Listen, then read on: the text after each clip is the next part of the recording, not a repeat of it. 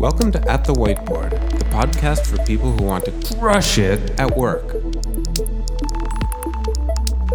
All right, and we're live. Oh my God. Oh, you're so nervous already. I am. Are you? But Can I use the washroom? You do, but you do so many presentations around the world. This is like just a presentation to a microphone. I'm better with a live audience, someone you can make. I'm alive.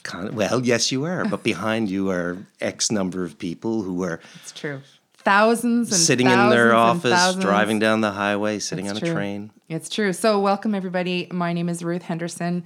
And on behalf of my co-podcaster, Nicole North, who is on mat leave, I'm welcoming you to At the Whiteboard, which is our new name. If you are just stumbling across us now, we used to be called The Process of Things, Does Stuff Work? And we've rebranded to At the Whiteboard. It lines up beautifully with our blog and also our publication on medium.com. So we talk about process things, we talk about fixing things and crushing it at work and being great at what you do, whether it's leadership skills or employee engagement skills or managing your own career. Sometimes we have technical tools that we talk about, and other times we just have a chat. So today's going to be a little bit of both of those things. I have a guest today who you've already heard his dulcet tones, Brian Walsh from Structured Empathy. That's right. Your own company. Mm-hmm.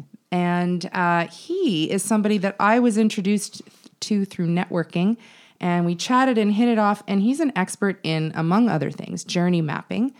So I think you're going to enjoy this. We're going to talk about this new tool that I have never used. I've heard of it, but never used, and how it can help organizations and all kinds of different people get better at their customer service and their understanding the customer journey, really, through a process. That's right. Right. So, Brian, why don't we start off? Tell our thousands of listeners driving down the highway a little bit about you and how you came to be doing what you're doing. It's a bit of a roundabout story, but the short version is I'm an engineer, civil environmental engineer. Worked in a consulting business for 10 years, went back to school almost 20 years ago, did a master's of engineering in internetworking. Internetworking? Internetworking. All the technologies behind the scenes that make the internet work. I didn't know that was a thing. Oh, it's totally a thing. Internetworking, my new favorite term. Yeah, and it's kind of like, they say the civil engineering is the second oldest profession after military engineering. Get your mind out of the gutter. Civil engineering was an oxymoron. Yeah, that's right. Fair enough. So, this is kind of like the plumbing of the internet, the stuff that most people don't know about, care about, how do the highways get built, how do the bridges get built, how do routers work, how does things connect, how does stuff work, does stuff work? Yeah, it does stuff work. And so, sort of an IT degree that I did, and it included some things about the public switch telephone network and other things. So when I got this degree, I started working in IT and worked for a call center company. We got acquired by Oracle after I was there for a few years. And so I was with Oracle for a total of 15 years. And the latter part of my time with Oracle, as they started doing more customer experience to augment CRM, for example, Oracle bought a whole bunch of companies that and built out a marketing cloud and a sales cloud and an e-commerce cloud and a service cloud. And so I was introduced to a lot of the technology of the companies that we acquired. I learned journey mapping from one of those companies. Mm-hmm. And my role was to work with customers and sort of tell them what we did, tell the big story, how everything works together. And so that's, how I was introduced to it about 7 years ago. I really enjoyed it. I found different ways to apply it with our customers. So I'd get in front of these organizations from all sorts of different parts of North America and globally and multiple different sectors. And I found out that this approach of customer experience journey mapping as part of a discipline of design thinking is something that could be applied to just about anybody. Oh, and that's really cool because I had heard of it. And I literally did not know anything about it. I was trying to picture what it was. It sounded like, okay, so you're going to follow a customer through a process. And then I thought, but that's what process mapping is. Right. But it's not the same. No, they tend to diverge. They're similar. They use similar tools. They have somewhat similar goals. But they tend to diverge because journey mapping is all about focusing on customer expectation, their thoughts and attitudes. It requires empathy. It's at the core of it. And really it's about, okay, so what does this other person, how do they view this process, this experience? All too often, different people inside an organization have some ownership or control over an element of the journey that the customers are on, but they're not often looked at end to end systematically from the point of view of the person most impacted, which is often the customer, student, patient, citizen, user. Or an internal customer, Internal maybe? customers, employee mapping has done a fair bit of that as well. Yeah, so I think I mentioned I did Six Sigma many moons ago, Six Sigma black belt, very process oriented. And in Six Sigma and Lean, you're taught to look at things from the perspective of the customer. Right. But all I've ever done with that is say, what step does the customer take next? Right. And is that step easy or not easy? So can you expand a little bit more on the difference in the empathy piece and what that looks like? I'll give you an example. So, the two aspects of Lean, say DMAIC and DMADV, both included D for design. And when I did engineering 30 years ago, you start with the design. Right. What does a customer actually need? What are we trying to achieve? And then you go off and build and test and do other things. But there's not much of an opportunity to loop back to that very first initial set of requirements. And all too often, the requirements gathering that's done, there's a mutual education loop that needs to be done, here's, you tell us what you need, and then as we discover what you need, we try to get a little bit deeper. Okay, I think I've got enough, off I go. So a lot of processes don't loop back to that originally. So fast forward to an event I did with with Citibank, actually, in New York. About 4 or 5 years ago, we were introducing journey mapping to them, and we used journey mapping to get their feedback on how Oracle was developing a new app. With the hope and intent that they would see the methodology and want to know more. And sure enough, they did. So they invited us over to a session they were doing 3 weeks later in London, and we spent 3 days journey mapping a team of people inside the bank who are going to use a new application that was being developed for managing brokers. Like brokers are going to use this tool, several thousand of them throughout Citibank. And we went back and forth on that, and then took the work that was there. They did some rapid prototyping, brought back to New York, did 2 more days. And by the end of it, the people inside Citi who were developing all these tools and had a fairly robust and sophisticated methodology to gather customer requirements already said, this is the best tool we've ever seen to have those conversations. Give us everything you've got. We're going to start using it. So that's not to imply any, any endorsement from that organization. But I witnessed the behind-the-scenes people, the people who are actually doing the app development, were at the board working with end customers who are actually going to be using the final tool. And they were having these iterative conversations that almost within 3 minutes got past the initial requirements that they'd done some gathering on. And they really got into the details of, so how would you use this? When would you use it? Do you pull it? Would you do it on your phone? Would you use your left hand, your right hand? How would you enter the information? Would you enter the details of the meeting you just had immediately after the meeting, or when you sat in your car, or when you got back to the office? But they were having conversations because the journey that we were mapping was a typical day in the life of, but it provided a framework on which to hang very specific discussions of how it would be used. And you could see the user being able to communicate things in a real-world context, which was much beyond the sort of data that had been gathered prior to that through an interview session. And the designers kind of nodding their head and saying, okay, now I see, now I really get it.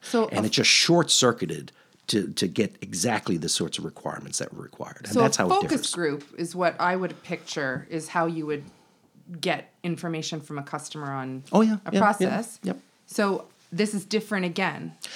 I would say this augments the way things are done today. Voice of the customer, customer interviews, following them around, watch what they do, ask what they need, do focus groups. All of those are good.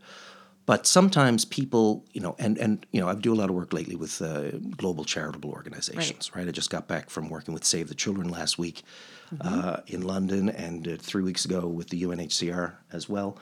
And we're trying to get down to that moment that matters when someone decides, are they going to support your cause or not? And you can ask them why they will or won't. And they may or may not tell you what they really think the answer is. They may not know themselves. Right. So you can ask people, and they don't really know. They're acting emotionally. They're not quite sure what their own motivations are.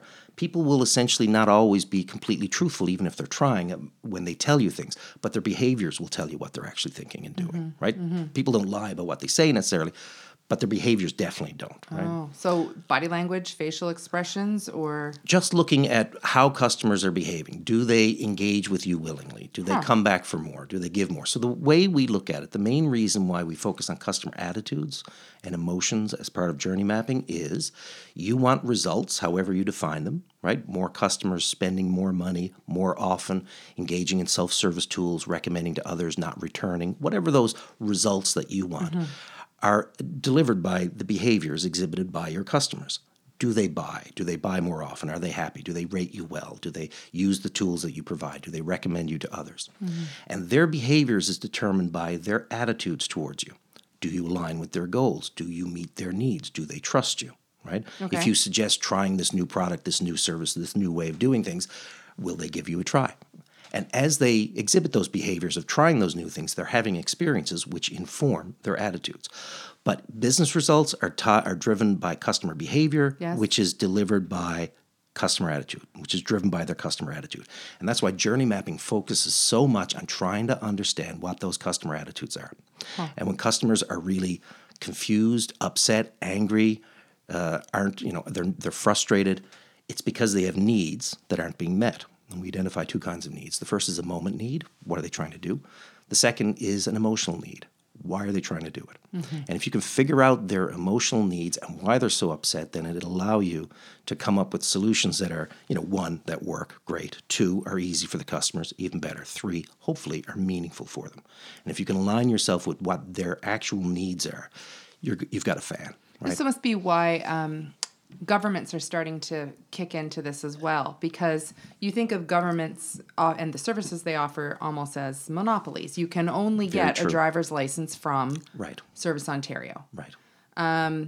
And I know that different government agencies are starting to think about this as they provide those services, because it's about being a guardian of the public trust when you're in the public sector. And they also want the citizens to think well of the government. Of course.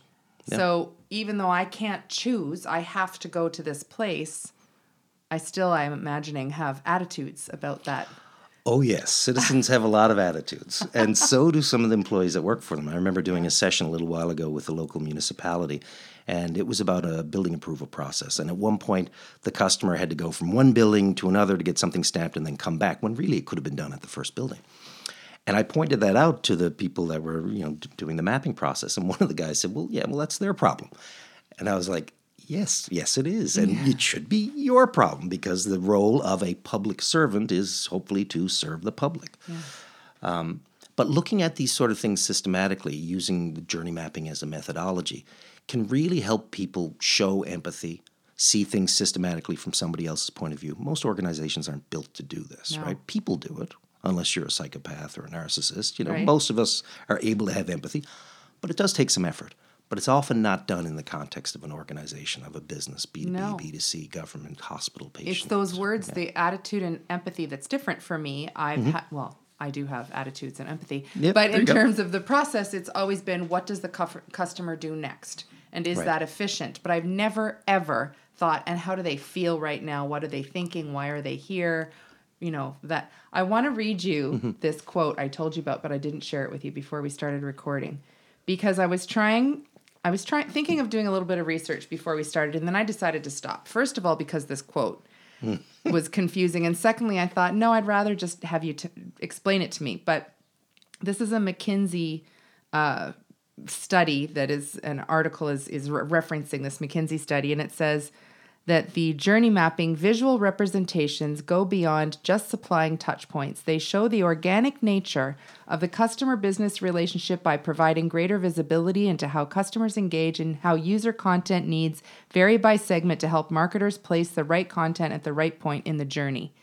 And I found that very unhelpful. That's awful. It's terrible.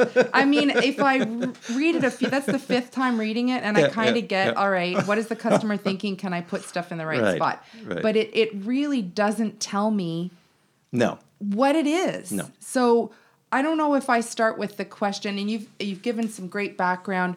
What does it look like, or how do you do it? I don't know which is the good first question. Let me try to paint a mental picture, because this is an audio thing, so I'll be a bit quick about it. There's resources available online. I'll mention a couple websites.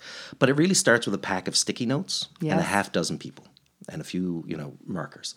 And the first thing we do is we pick a real customer who's been on a real journey. And a journey can be 10-second interaction with an app. It can be 40-year interaction with an insurance company. And I've done both, right? Okay. But so a journey, just trying to get something done. It starts with a trigger point, a need, and it ends with the customer sort of being happy or not being happy, completing what they wanted to or not. Getting what they needed or Getting not. what they needed or not. So you have a real person. And then the second thing we do, we use these green sticky notes, generally 10, 12, 15, 20 steps on the wall, eye height. And the first step is, Steve decides to open an account, researches online, visits a local branch, talks to whomever.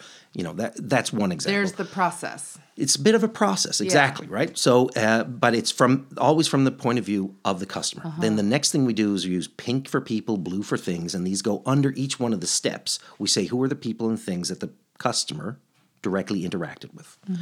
And the group of 6 people are all working together, 4, 5, 6 people, and we're populating that ecosystem, right? Who are the people who and things that directly influenced the journey? Then the next step is in yellow. We typically use the same colors because they take on some meaning as you work with them. Sure. We map the attitudes of the customer at every point. Now, you don't pick a journey where everything works perfectly. You're not learning from that. Bill Gates says that your unhappiest customers are your best opportunity to learn. So we look at the 5 or 10% of things that aren't working necessarily well, because continuous process improvement is all about finding things that aren't working and fixing it and doing it on an ongoing basis. And so we get inside the customer's head from their point of view. What are they thinking and feeling? It's not angry, confused, frustrated. It's like, oh, these things look great, or why did this break down, or this is a waste of my time. There's advanced journey mapping techniques and shortcuts that I've seen spontaneously arise because people write WTF on the attitude.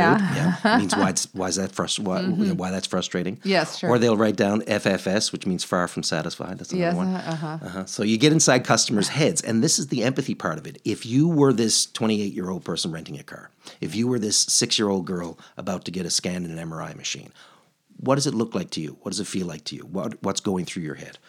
And we can all do this, but we don't often get a chance to do it. And sometimes by having groups of people talking about it and bouncing ideas around and writing it out, it really lets you see things. It lets you step outside your company and take an outside-in perspective. All too often, we're inside looking out, right?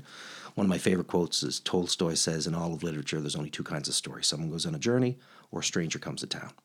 Same story, different perspective, right? Yeah. And we're often the townspeople looking out.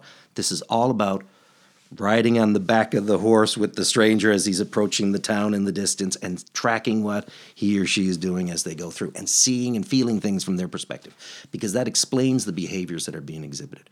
You mentioned Lean and Six Sigma earlier. Yeah.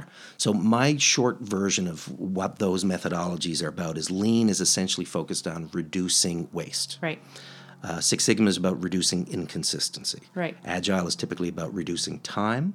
Journey mapping should be about reducing irrelevance. Oh, right? Okay. So if you spend, and we see time and time again, organizations roll out new products or services, smart, well-meaning people spend all this time, and ta-da, and it's just met with a shrug of indifference by the people for whom it's been intended, because those organizations aren't looking at it systematically end-to-end from the point of view of the people that this is designed to serve. And often it's just little changes in communication, expectations, how a product or service is being delivered can make a big difference in whether people are going to be willing to engage with you or will think about going in another direction. It's so interesting. I am paperless billing for just about everything. And there's this one company that I haven't bothered because it's such a pain to do. Right. And finally I did it. I could not believe that in today's day and age, I had to fill out paperwork and mail it in. I just couldn't believe it. Right. Same goes for a pre-authorized debit from the bank account. If I can, for the CRA, so Canada Revenue Agency, I can set up my account and I can log in using my bank security information. And I can talk about my income taxes and my social security, my social insurance number, and all of those things online just by identifying myself with my bank account. But if I want to do pre-authorized debit for a number of other companies, again, I have to send them a void check. Right. Which is so frustrating to Right. me. I just can't be bothered. Right. And it's ridiculous. Yeah. And that's one of those cases you want access to the functionality, but it's not easy. And because of that, they're not doing anything to retain your business. Yeah. Often you see that exhibited by people that are essentially in monopolies. Yes. Right? Cable company, phone company, internet access companies, people like that, right? Yeah. But even they are figuring out that, in the old days, 10 years ago, Yeah, those are the old days now. if you wanted, if a service provider or manufacturer provided you with a product or service that didn't meet your needs, you'd be upset, you'd tell 10 people. Well, now, of course, you can tell everybody on the internet. Right. And if you want to access a new product or service, you can ask the internet. Nowhere to hide anymore, right? So a lot of these methodologies that were originally developed for manufacturing, automotive and other industries, Lean, Six Sigma and the like, which are all about saying there's no such thing as an acceptable defect rate. Right. These issues have root causes. Let's figure it out and let's make it better. Well, now we're trying to apply the same discipline to human interactions and to human emotions that guide people's decisions on whether they're going to engage with an organization or not. And doing that systematically, and journey mapping is probably the best way I'm aware of doing it from a design perspective, from human experience. That builds alignment, lets people provide their opinions.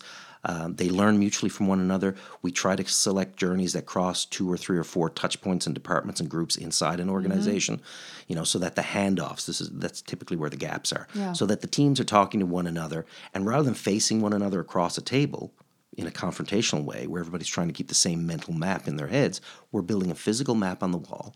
We're standing shoulder to shoulder. We're seeing it from the customer's point of view. And you get that moment where the teams are looking at it and going, okay, no wonder they're pissed off.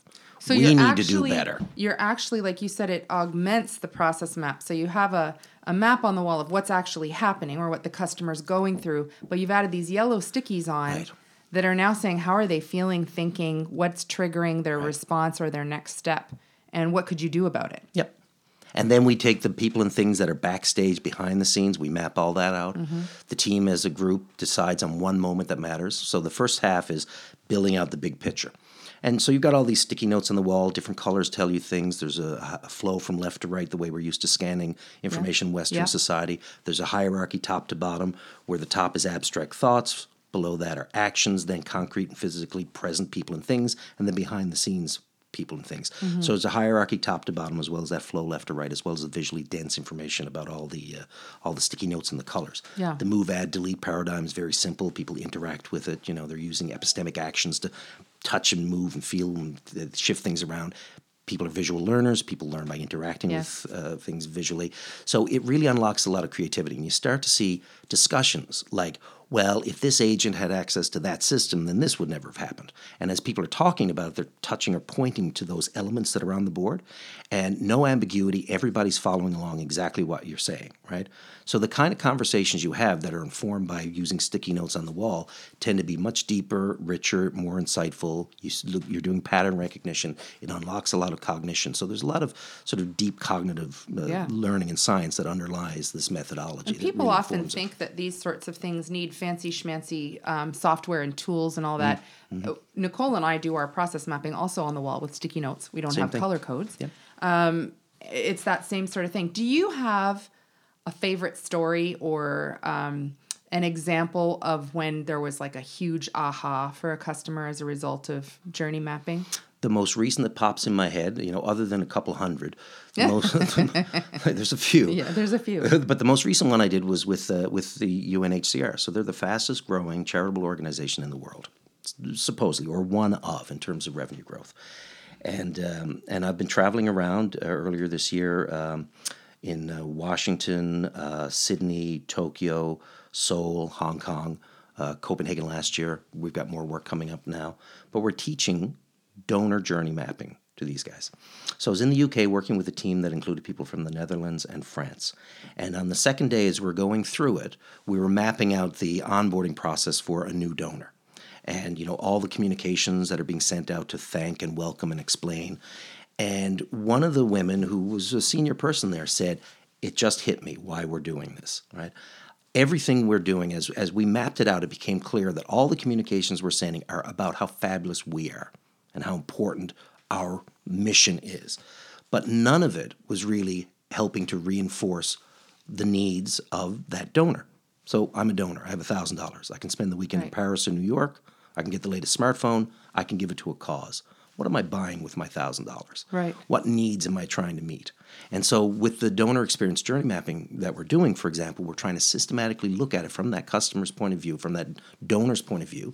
What needs do they have? What's motivating them to give? What kind of reinforcement do they need?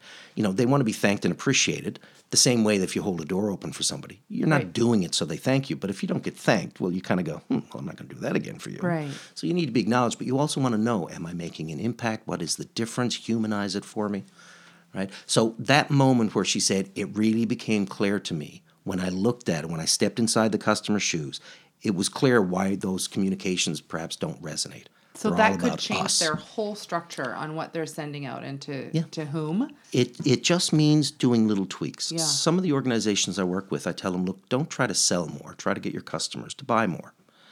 It's the same thing, but from a different perspective. Selling more, okay, we got to sell more. So how do we differentiate ourselves? How do we say how great we are? How do we denigrate the competition? Do we drop our prices? Whatever. It's all about the how. But if you start asking, okay, let's get our customers to buy more, you start asking questions like, well, why would they?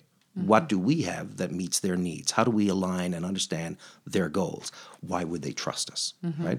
And you start answering those deeper questions, right? And typically, you already have all the material available to you. It's a matter of repackaging, refocusing it, explaining it a little bit differently. One of the organizations I work with, Indigo, I did a lot of work with those guys. Which is one of my favorite examples of a company reinventing itself. Yeah. Books only to all kinds of stuff. Yeah. No, I did some work about 5 years ago. Someone attended one of the sessions we did, took me up on the invitation to go on site, did some work with them, got invited to work with their senior executive team. And as I understand, they've adapted the methodology. I've used it, they've been using it pretty extensively for online experiences, in-store experiences, new product lines that they do. One of the women that I was working with there, when I chatted with her 6 months later, said, one of the things that has come out of this is that we're automatically making decisions based on how is it going to impact the people that we're doing this for. Right. It's not, we're going to put this out there. It's how are people going to receive it? Mm-hmm. And it just, a lot of the other stuff falls away that companies are thinking, should we do A, B, C, or D? When you look at it from the company's, the point of view of the customer, they go, well, C is the one that matters. A, B, and D, that's just your own internal processes. Yeah. C is what's going to make a difference. So it really kind of changes how organizations start thinking systematically from the customer's point of view. Does it take long? I don't mean the actual process of doing the map, but for the company to change their way of thinking. I'm thinking again of the government. When you look at them, they are trying to make things easier for people. I believe they've done a lot of improvements, and there's a long way to go. Oh, yeah. And changing that culture would seem prohibitive for some organizations. How does that work? Well, good question. So, and there's no right or perfect answer. Maybe a third of the hundreds of organizations I've done this with and for have really embraced it, and which to me seems like a pretty good ratio, relatively speaking. My analogy on that is, the New Year's come around and you want to get fit and lose weight, so you go to a gym and do a tour. And one of three things happen. You say, I really should join this gym. And you don't, because life intervenes, right? And then there's I'm going to try this. I'll do the 1 month trial, and then you go for a week or two, and then your kid gets sick, or you go on vacation, or you get a big project at work, and it kind of peters out. Right? And then the third option is, this is what I'm looking for. This is what I need. I'm in, right? So it's not I should, it's not I'll try, it's I'm in, right? And I find the same thing inside organizations. Some organizations are ready. You need a champion to drive it. That champion can live anywhere inside an organization. And you need a culture that's ready for the change. And it can be a local furniture retailer, it can be a multinational manufacturer, it can be a government, it can be a charity, it can be a hospital, it can be a university. It just needs somebody to stand up in front of their colleagues with some sticky notes and say, let's try this, right? Mm-hmm. And the purpose of the first journey map is not to see if you're going to transform your company, it's to see if you want to do a second one. Right? Oh, I like that. Yeah. I read this article on a plane a few years ago. The woman who created an executive dating site, it's just lunch, said the purpose of the first date is not to see if you want to get married. It's if you want to have a second date. Right? Yes. And so if you start and you're happy with the results and you felt the time was well spent, then do it again. Mm-hmm. And invite people above you in the chain and below you in the chain and your colleagues on either side, and see if you're having good results with it. So that's the kind of work that I do. I mean, you can learn the methodology in about a day and a half. Would be kind of an ideal introduction. Training or the tools are all available online, and it's free. My website, structuredempathy.com. The second page is resources. It links to Designing CX, which is something done by Oracle. I helped contribute some of the material there. Everything's there for free and online. You know, there are other organizations that do it using somewhat proprietary approaches. Right. But this works just fine. Having an introduction to it by somebody who knows it and can explain, here's what the next step is, here's why you're going to do it, here's how you're going to do it, here's some context and some stories to make it real, that's fine. But I find a 3-hour introduction, and then a second time you try it yourself on your own, and then the third time, now the flow makes sense, the steps make sense. The whole thing takes about 18 steps. It takes about 2 hours. Do you break it apart by, okay, today we're going to talk about product X, and tomorrow we'll talk about product Y, or do you break it apart by departments and everything they do? How is it chunked out? Often by customer segment, by what's the urgent project, what's currently broken, right? Who's in the room? I mean, I've worked with organizations where I come in and start with marketing, others with sales, others with service, others with implementation. And then we go back the second and third time because people don't know what it is. It's an experiential thing. You have to do it. Right? It sounds very experiential. Yeah. So, this is like dancing about architecture, talking about journey mapping on a podcast, right? Yes. Dancing about architecture? Yes. It's a quote from something. It's true. I mean, we've done the same with process mapping. Right. People don't get it till they do it. You have to, and hopefully people listen to this and they go online and they look it up and they get a sense of what it looks like. See some pictures, right? do a little research, say, interesting. And there's enough material that if you're bold and inclined and have some friends inside work and, hey, let's try this. I know some organizations that have just self-started and done it themselves. Others I've done remotely. And what do they do at the end of it? So we've done a journey map, we've had our session, we've got it, now what? So going back, the first thing is we build the whole map, what happened and why, the ecosystem, and then the elements of the eventual solution are on the board. Next step is we choose one moment that matters that we're going to fix. Then we talk about user needs, what's broken and why, what needs aren't being met. We talk about the impact on the business. When a customer decides, no, I'm not going to do this, or I'm unhappy, or they might quit, what's the impact on the business? And if you can't show a business impact to improving these journeys, you'll never get the support, you'll never initiate the change. In 2017, this is my research stat. Oh, good, we have those. $1.6 trillion was lost in the U.S. because of customers leaving or switching to competition because of a bad customer experience. There's all kinds of data that show that sort of stuff. You can lose a customer on one experience. You can, yeah. But it's unfair to say it's because of that one experience. It's an accumulation of the impressions that were made by the dozens of other experiences they've had. Yeah. And companies that are authentically trying to get things right, if you align with your customers' values and they believe and see that, they'll stick with you when there's some bumps in the road. Sure. But often it's the straw that broke the back because, they're going like, that's it. I'm now motivated to say goodbye to you. And that churn that used to always just slosh around inside an organization or inside an industry or a segment is now accruing to the people who get it right. There's a direct correlation on the S&P 500, a company called Watermark, looks at customer experience scores and correlates it to profitability. Yeah. And there's different ones that have been done, comparing leaders and laggers inside different segments. But there's a clear and consistent connection between organizations that have very high customer experience scores and their profitability. And the point I always make when I talk to the clients is it's not that companies that are profitable can afford to offer good experiences. It's that companies that figure out how to offer compelling experiences are more profitable. Yeah. And so Gallup did a study like that, and they added employee engagement as well. And they said employee engagement is a direct correlation on customer experience. Yep. which Yes. is a direct correlation on profitability. Yes. And I imagine that the concept of the experiential experience, which is not right, but the experience of doing a journey map with a team engages people more, and they can fix sure. that one thing that matters most and move on from and there. then and do it again and learn from your colleagues and get alignment with them and see that they have challenges similar to your own. It's always easy to blame somebody else, right? For sure. And so customer experience is considered to be the last sustainable competitive differentiator now, Yeah. right? You know, if you've got a product or service that you innovate, others copy, your competitors innovate, you've Yeah. got to keep up. Your price has to reflect the perceived value. Yeah. But that experience you're offering is what is going to differentiate you from your competitors. And in it the doesn't long run. matter if you're offering a service or a product or a driver's license. Yeah, exactly. I mean, I may have to go back to get my driver's license to the same place, but I'll talk about it online, and it will impact what I think of my political leaders who are in charge at the time. And that's why they're paying attention to some of That's why these they're things paying finally, right? attention, Because for sure. people have heightened expectations. There's a trend now amongst, Apple and Southwest and Amazon. Their customer satisfaction scores are dropping. And it's not that they're getting stuff wrong. They're still trying to do better. It's that people have higher expectations now, right? Yeah. And the organizations that are just not trying it, not thinking about it, not caring about it, or not investing in it, they're going to start losing more and more market I would share. like you to next work with airports.